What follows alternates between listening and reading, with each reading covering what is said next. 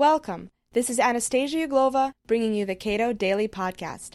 Be sure to log on to our website, www.cato.org, for a full archive of our podcast as well as many other audio offerings. A number of smoking bans are being considered around the country, threatening to ban nicotine from restaurants and bars. Is such a blanket prohibition necessary or even fair?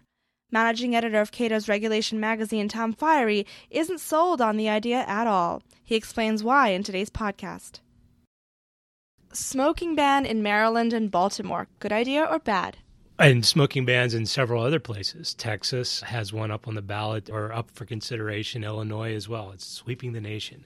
Good idea, bad idea? I argue it's a bad idea because what we're trying to do is we're trying to take a certain group of people, probably a majority, and I know my own personal preference as far as what sort of an atmosphere we want to be in, and we're trying to impose it on every person everywhere, and that just strikes me as wrong, and that libertarians and free market enthusiasts should oppose.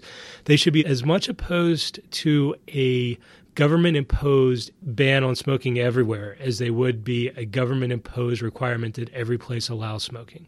But smoking is clearly a risky activity. It's not good for anyone. It's true it's a risky activity, and we have the science to back that up. And there's even science suggesting that secondhand smoke is risky. Definitely chronic exposure to secondhand smoke is being shown to be risky scientifically. However, we have all sorts of risks in society, all sorts of risks on ourselves, all sorts of risks on other people. One of the things I quote in the op-ed is that mountain climbing is risky, not just for the people who are doing the climbing, but for park rangers who have to go and pull those people off of rocks. As a one-time park ranger, I know that personally. Swimming is risky for the lifeguards, for the people at the pool. Driving your car is risky for everyone else who's on the road, for everyone else who's beside the road, the pedestrians.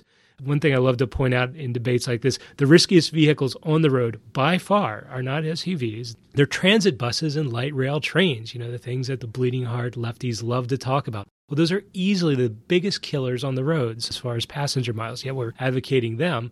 So we have all sorts of risks in society. We shouldn't try to make a risk-free society, or else we'll all be sitting at home behind duct tape and plastic curtains like Dick Cheney and Don Rumsfeld want us to be.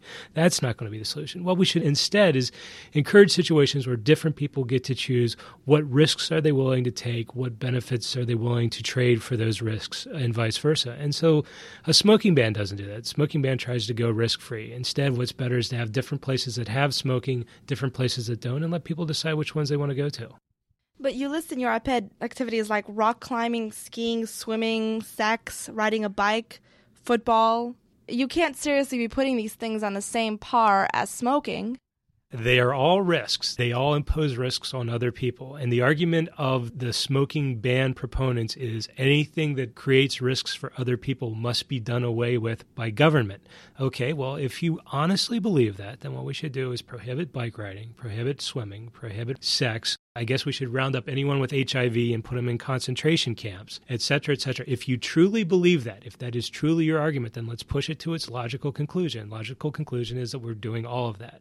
If it's a pleasure calculation, then what about other activities that are clearly reprehensible, like smoking crack or pedophilia, which all yield great pleasure benefits to certain individuals but aren't actually good for society?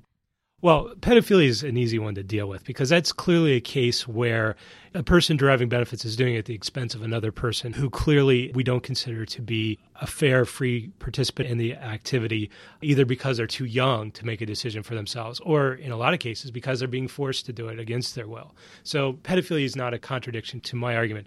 Crack's a little tougher. Matter of fact, crack's a decent argument, especially for me because I'm a bit of a squish on the drug issue. I have no problems with Cato's arguments to decriminalize a lot of drugs. Crack's one that makes me nervous because it is far more dangerous and people tend to do dangerous things when they're using it. But this strikes me as not being a case similar to crack. I mean, this is tobacco.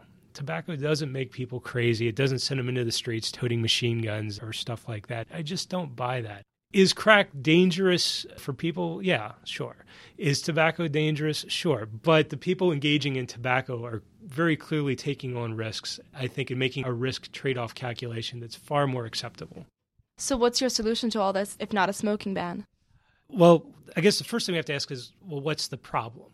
And I think the biggest problem is actually a product of the last time the anti-smoking group got politically active, which is they started demanding that we have smoking and non-smoking sections of restaurants and bars. Well, this ends up being a policy solution that serves no one well. The smoke in the air doesn't stop at the end of the smoking section. It wafts in and it causes trouble for the non-smokers.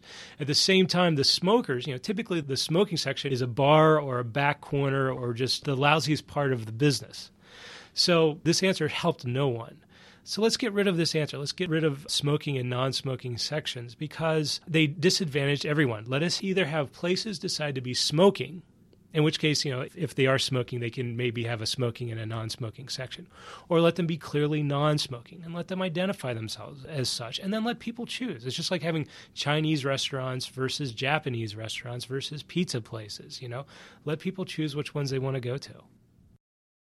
If you enjoyed this program, consider subscribing to Cato Audio, a dynamic 60-minute monthly recording that brings you inside the Cato Institute for highlights from exceptional, one-of-a-kind lectures and events on key issues of the day presented by nationally known scholars, authors, and political leaders.